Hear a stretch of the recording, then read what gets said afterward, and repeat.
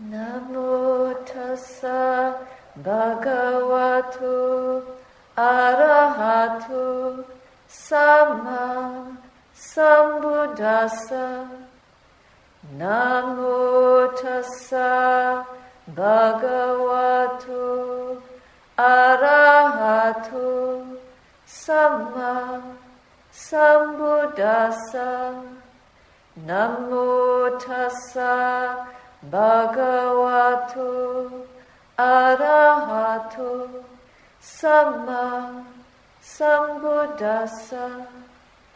Buddhang dhammang sangham namasami.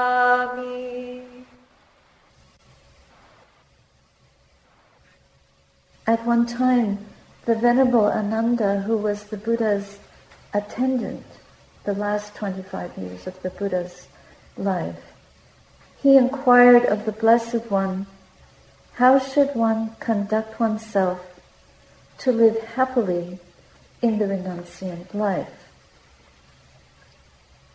And the Buddha gave him 5 points. I don't think that these apply only to monastics.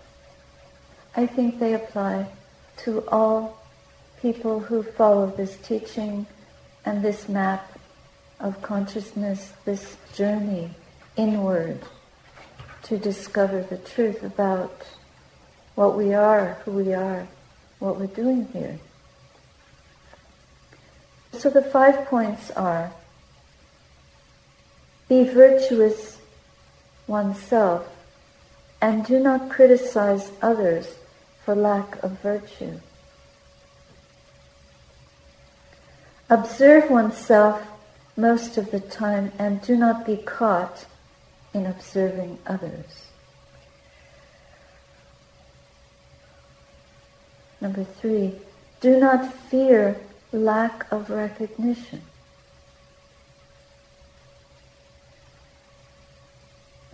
Number 4, be able in the 4 meditative absorptions, the 4 jhanas we spoke about.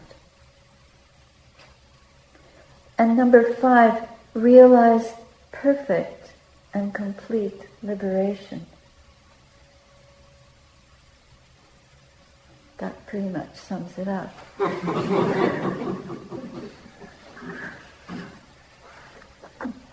So this is our brief. This is a description of what we have to do. Practicing virtue, and as Sayadaw U Pandita described in the 10 armies of Mara, one way of looking at them in the 10th army, it's not to disparage others and extol oneself. That's an army of Mara, an army of death to the aspirant for liberation. On the other side of things, Venerable Sariputta, who was the most distinguished disciple of the Buddha, along with Venerable Moggallana, they were like Jim and Mandy to SIMT. The 2 leaders of the congregation. So Venerable Sariputta declared in the Samyutta Nikaya, the collection of connected discourses, number 21, 2nd verse. There is nothing in the world with whose change there would arise in me sorrow, lamentation, pain, distress, and despair.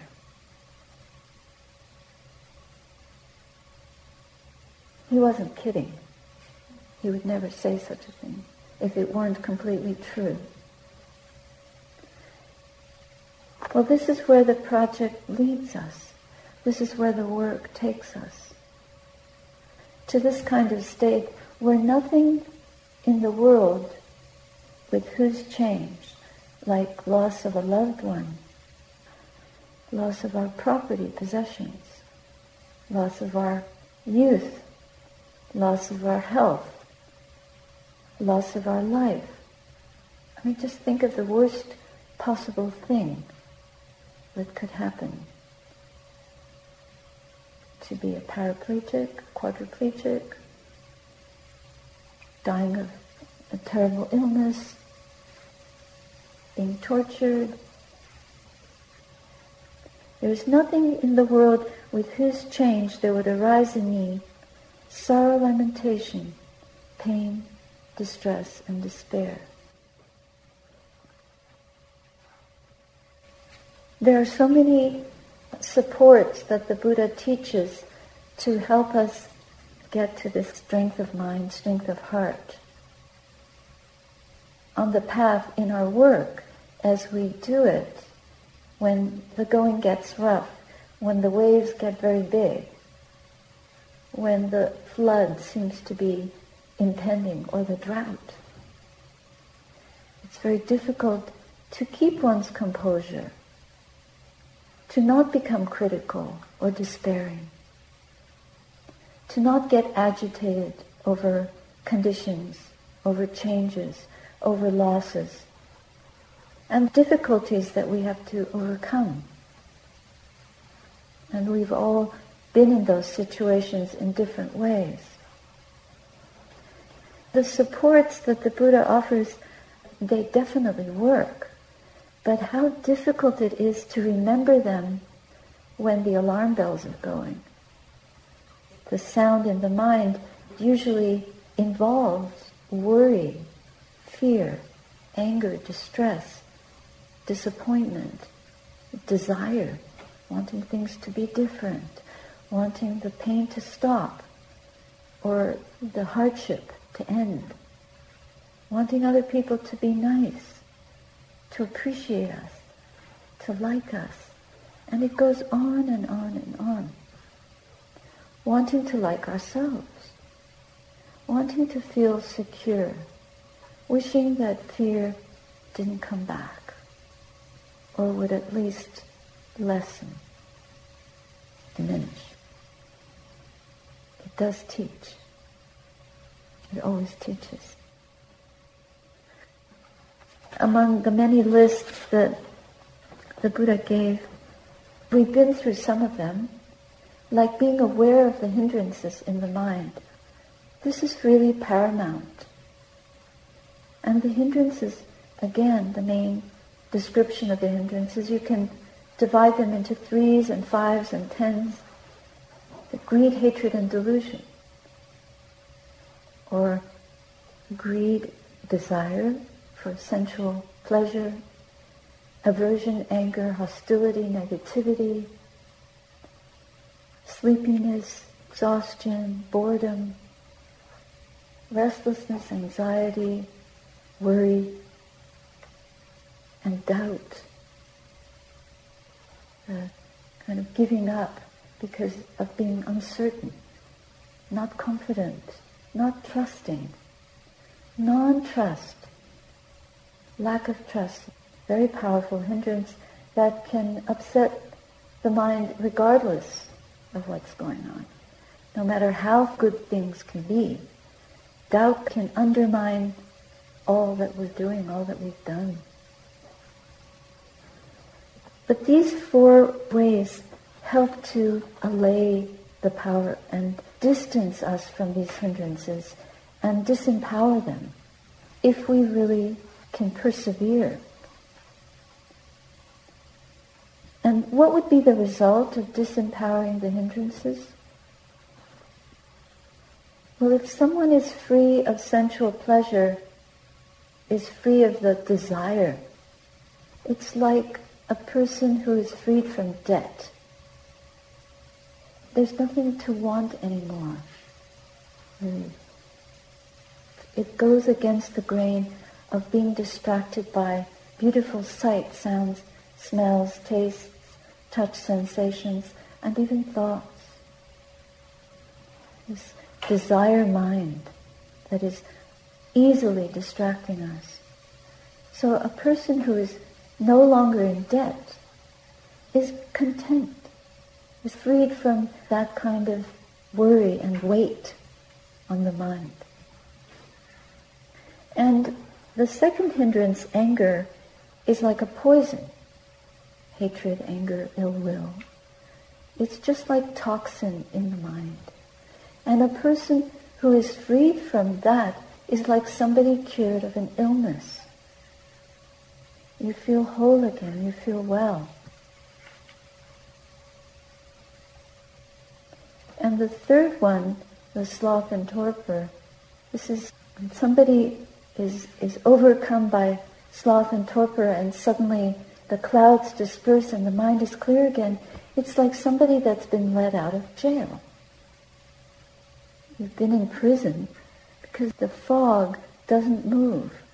We cannot even access the breath. We don't even realize we're breathing.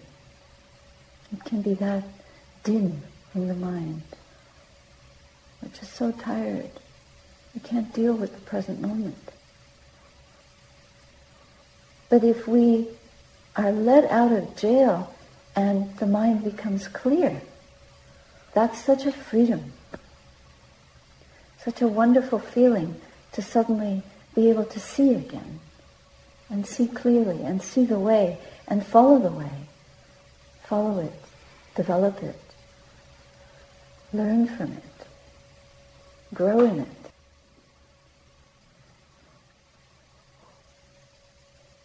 And then the restless, worried, anxious mind, we've all been subjected to the pressures of that. We feel the vulnerability, the insecurity. And it compresses us. It's described in the suttas as one who is a slave, one who is chained. We're not our own masters. We're definitely the slave to the relentless mental currents, the murmurings and chatterings. Even when we're sitting in a room full of silent people, the mind can be chattering away and noisy as ever. And there we are, completely like a captive audience. Nowhere to go, no way to turn it off. But when we learn how to escape from that chattering mind, it's like somebody that's been set free from slavery, from bondage. This is the power that these, of course I'm describing the most extreme cases, but I'm sure most of you have had bouts of terrible restlessness and anxiety, insecurity, fear,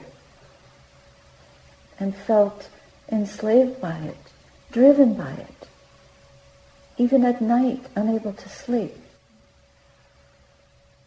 So the idea of becoming free, like taking off the chains from the hands and feet of a prisoner or a slave, somebody who's controlled by another.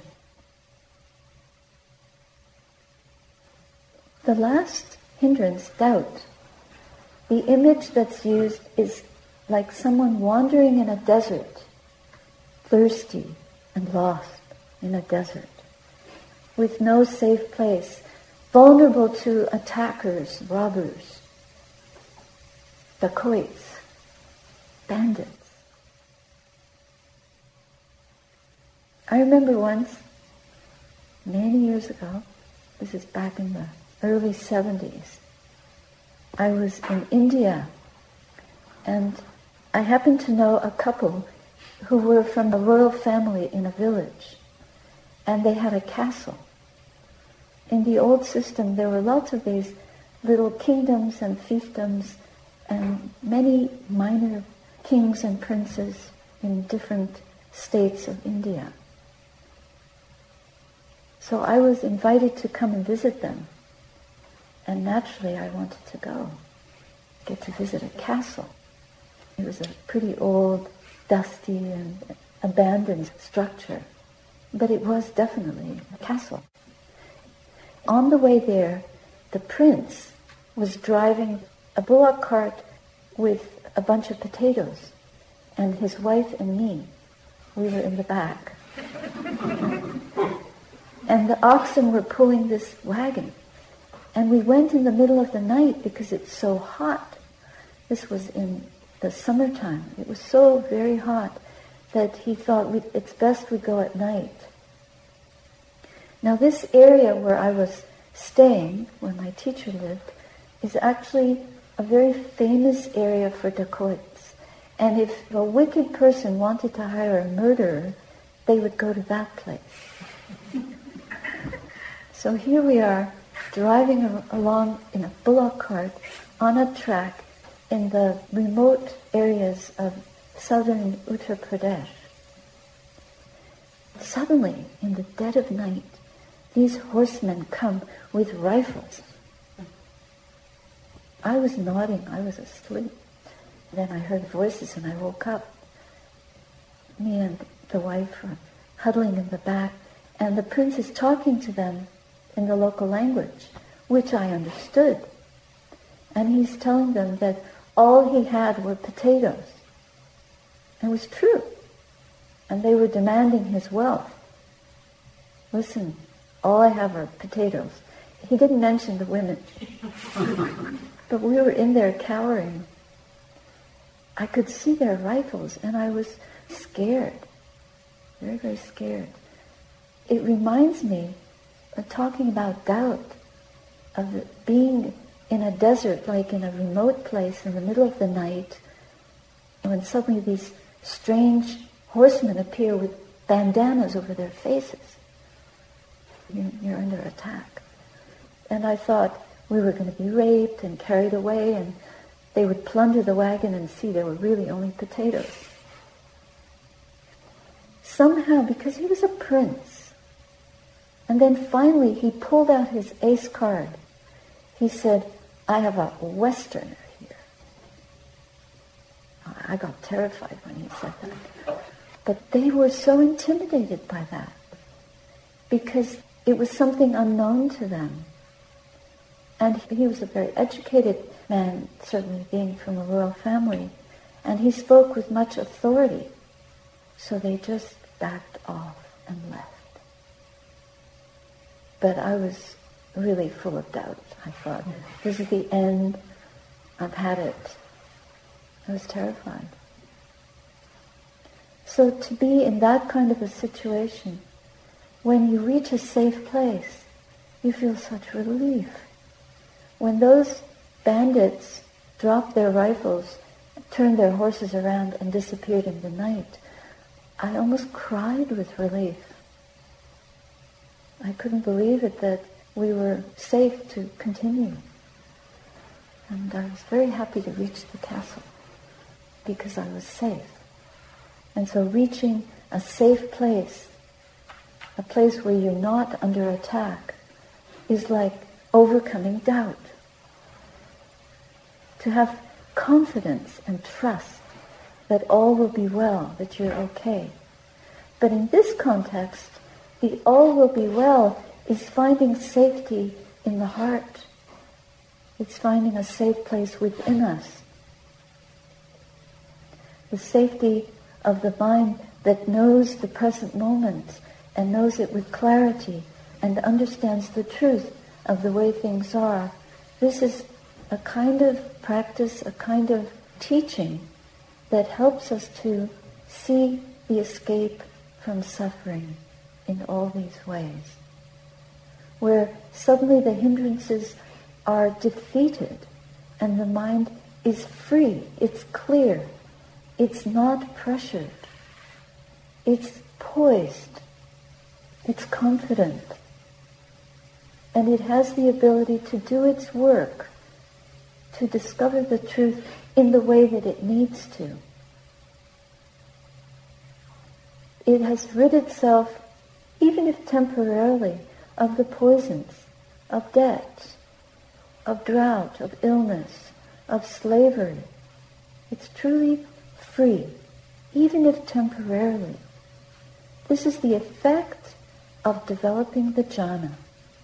The mind temporarily experiences the joy, a prevailing serenity, a depth of mindfulness, an evenness of mindful, wise seeing that enables the mind to completely settle into itself and gain an integrity that maybe it has never known before.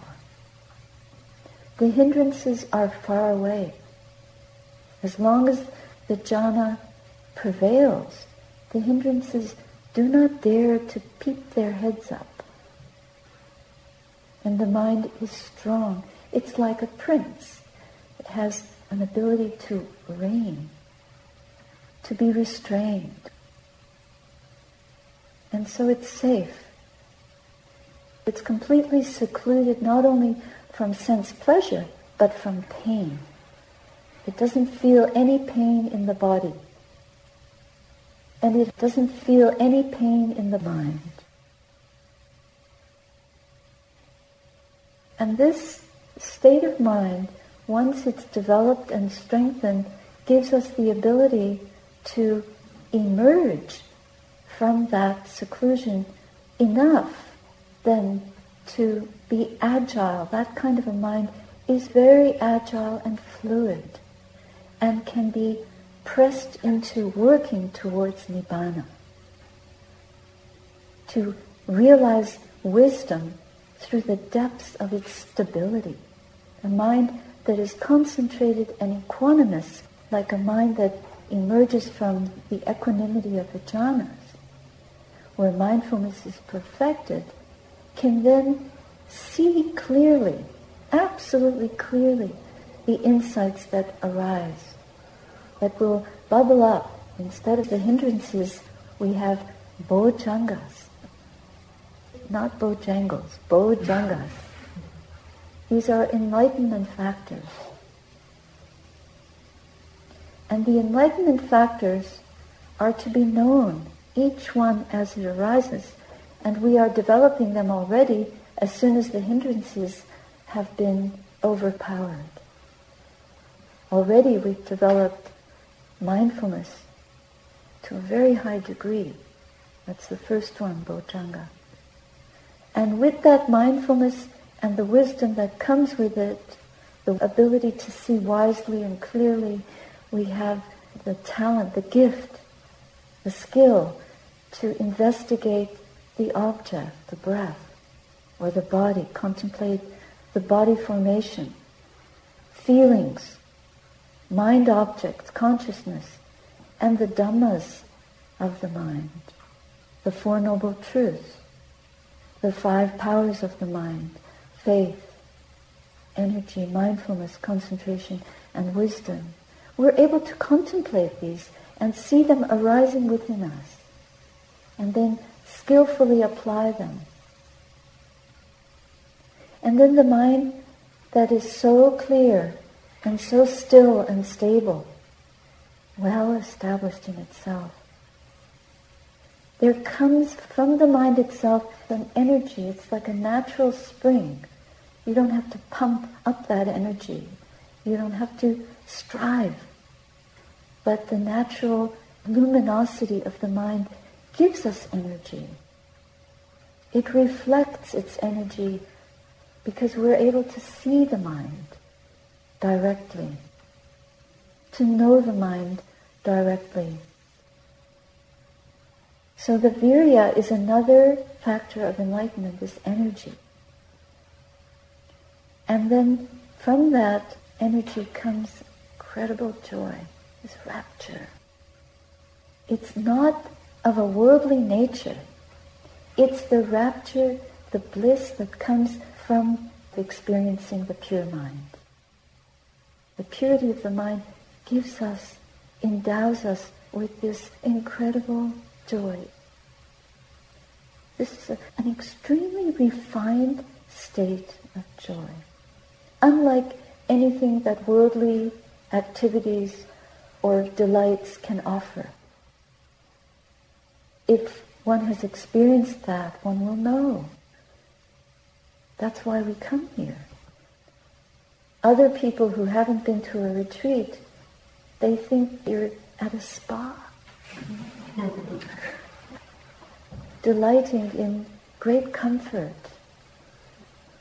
But these comforts that come through the joy and the brilliance of the pure mind far excel anything that the world can possibly offer. And then there comes a point where that rapture is tiring. You can't keep it up. So the mind settles into a deep serenity and happiness. This is called the bojjhanga of passaddhi, with the hindrances quiet. These factors of awakening, as they develop, they distance the hindrances more. It's like a seal across our minds. They're far less likely to even dare attack, to even approach in the face of these factors of enlightenment.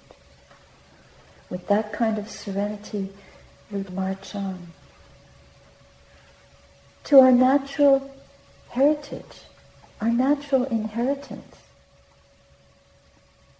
When the Buddha came to visit and his son, Rahula, followed him, his wife said, "Give him his inheritance." And Rahula became a monk at a very young age, leaving his grandfather distraught because all the relatives were becoming monastics. And he became an arahant, this little Rahula. That was his rightful inheritance. And we, as daughters and sons of the Buddha, have that same inheritance. We owe it to ourselves to develop this practice above anything in your life. This is our true inheritance. Not what the world has to offer, but what this has to offer, this Dhamma and teaching.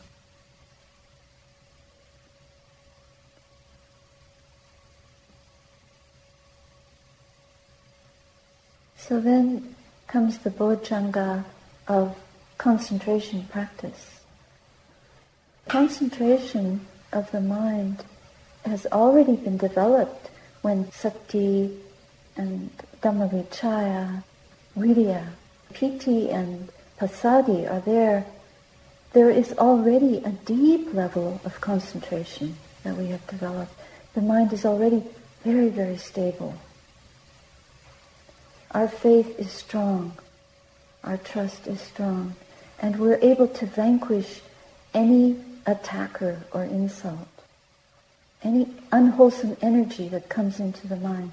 We have purified the mind to such an extent it has this level of perfected mindfulness and stability, samadhi, and within that upekkha, equanimity is purified. The mind becomes ready to receive the wisdom of the path, the Four Noble Truths, knowing, seeing and understanding suffering, knowing its origin, realizing its cessation, and developing the path to its cessation, the Eightfold Noble Path. Equanimity is needed for these insights to arise, and this is where the vipassana comes in. This is where we develop the liberation, the release from the world. Then we experience freedom from the hindrances that is permanent. This is very significant to be able to realize that level of purity. It's important for us to see the mind that is full of hindrances and to see whether they're present or not.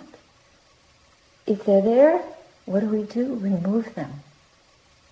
And if they're there, we also see how they got there. And when we remove them, we try to prevent them from arising again. We described this a little bit yesterday in the practice of the Four Right Efforts. With the enlightenment factors, we have to do the same thing. Look into the mind and see, are they there? If they're not there, we develop them. And if they're already there, we develop them further. We develop and perfect them as much as we can. And this process helps to keep the hindrances at bay, to defeat them, to put them in chains, so to speak. Telling Mara to be gone. It's like Subba told the goldsmith's son to go away. Being a daughter of the Buddha, he had no business there. Yes, to be able to fight the hindrances, sometimes we have to make tremendous sacrifices not to compromise. Renunciation is one of the paramis. Quite frequently, we have to give up a lot. We have to learn to give up and let go in ways that we never thought we could to develop these factors of awakening.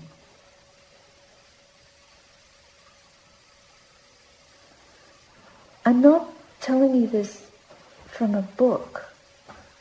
I'm telling you this from my own life. When I became a nun, I really wanted freedom from the suffering of the mind, of the heart, of the world. I knew that this path was very precious, and I wanted to complete it. I wanted to develop it to its ultimate end. And that's why I became a nun, to practice and to strive and to try and to apply myself. And the very first thing I discovered was when I asked for full ordination. That was the first thing I asked for, and I was told, not possible. But the monks, I didn't get it. What do you mean? The Sayadaw said, not possible. Not possible for women. So I said, okay, well, what's the next best thing?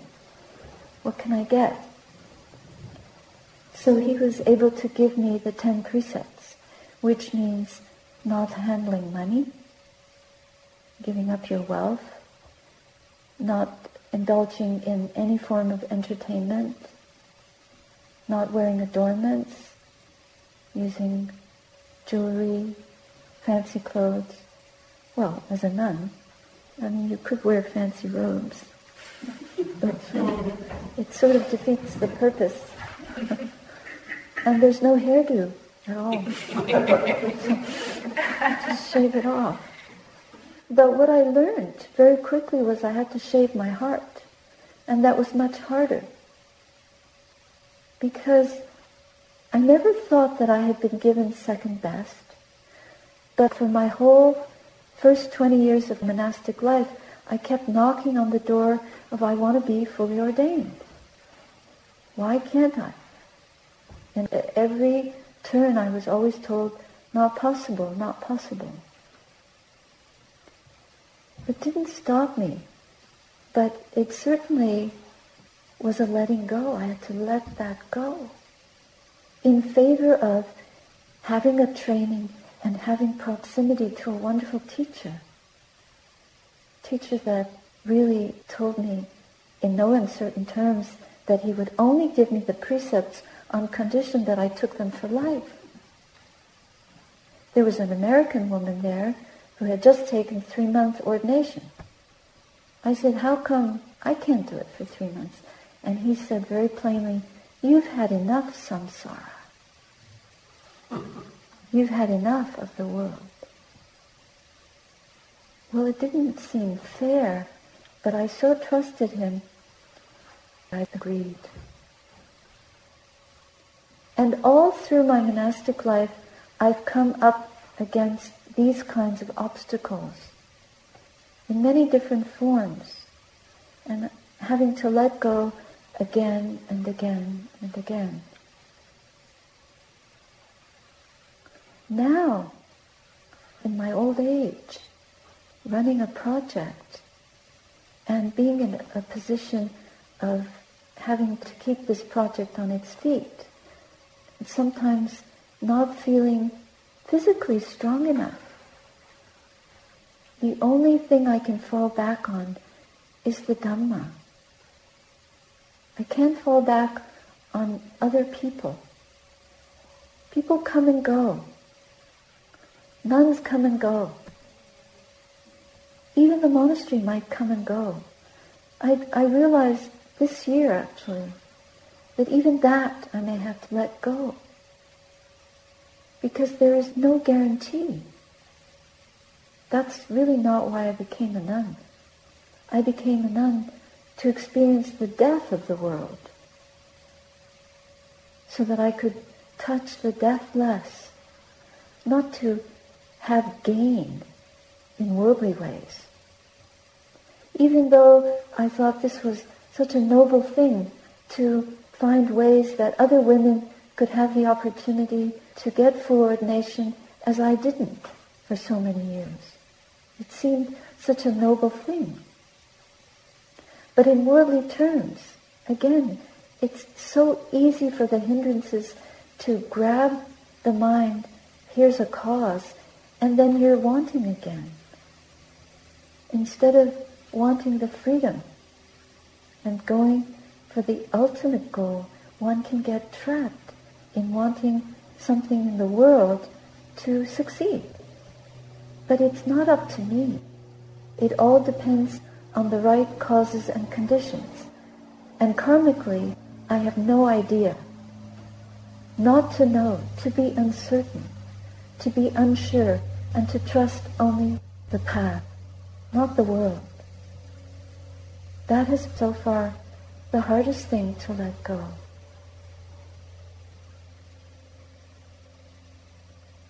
Especially knowing how much these conditions and situations exist for men.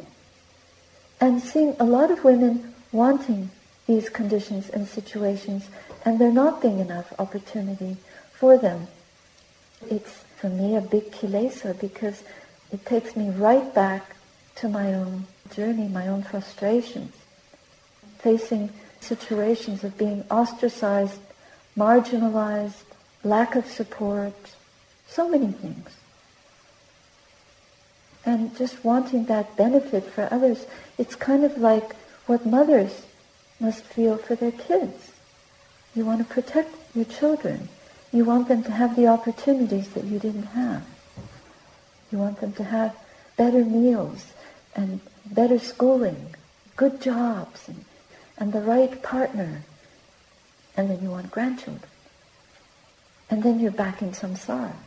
And it's all about the cycle of this realm. Even though it's in the name of love. This is a worldly kind of love, full of attachment, and it's full of hindrances. It's like a debt, an enslavement, a prison, a desert, a bond, a bondage, an illness, all over again. And then the mind can become poisoned with that. It can become exhausted by it. So I notice, when I'm feeling physically tired, if I can raise up my spirits by remembering patient endurance, which is the incinerator of all defilements. Just to be patient. And I remember a line from a famous teacher, Soke Ansasaki. He was not a monk. He was married and had 2 children, and he was a Japanese Zen teacher who came to the United States in the 1930s. He established the first Zen Sangha in New York. And Randy told me this story. When Sokai was asked what it was like to transplant the Dharma to the West, he replied that it was like holding the lotus to the rock. Holding the lotus to the rock. In other words, holding the roots of this beautiful lotus flower of the Dhamma against a rock until the rock crumbled and fell apart so that it could provide the soil for the lotus to grow in. And when I heard that, I understood that what I'm doing is trying to hold the lotus to the rock.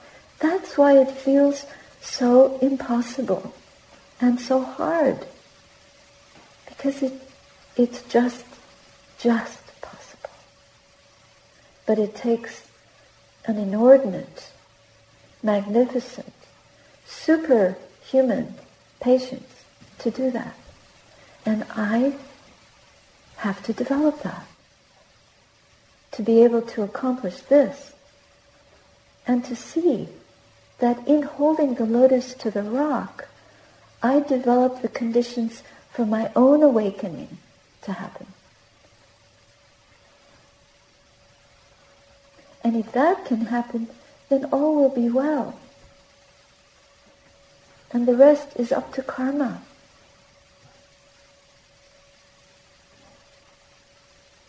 If all of us can do this in our lives, then we will have fulfilled the path to freedom in the truest way. We will be safe. We will have crossed the desert. We will have reached a place of complete safety from the world. And the lotus will be growing in us.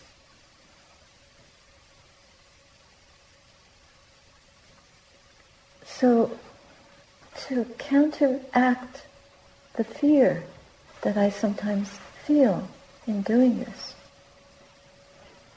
I contemplate what is unconditional love. Unconditional love is the total absence of fear.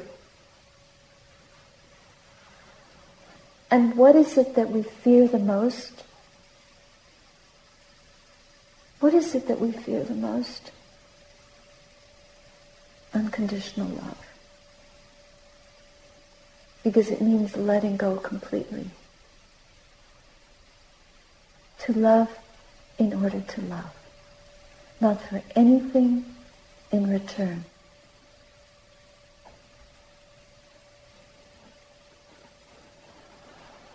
So I offer you that for tonight.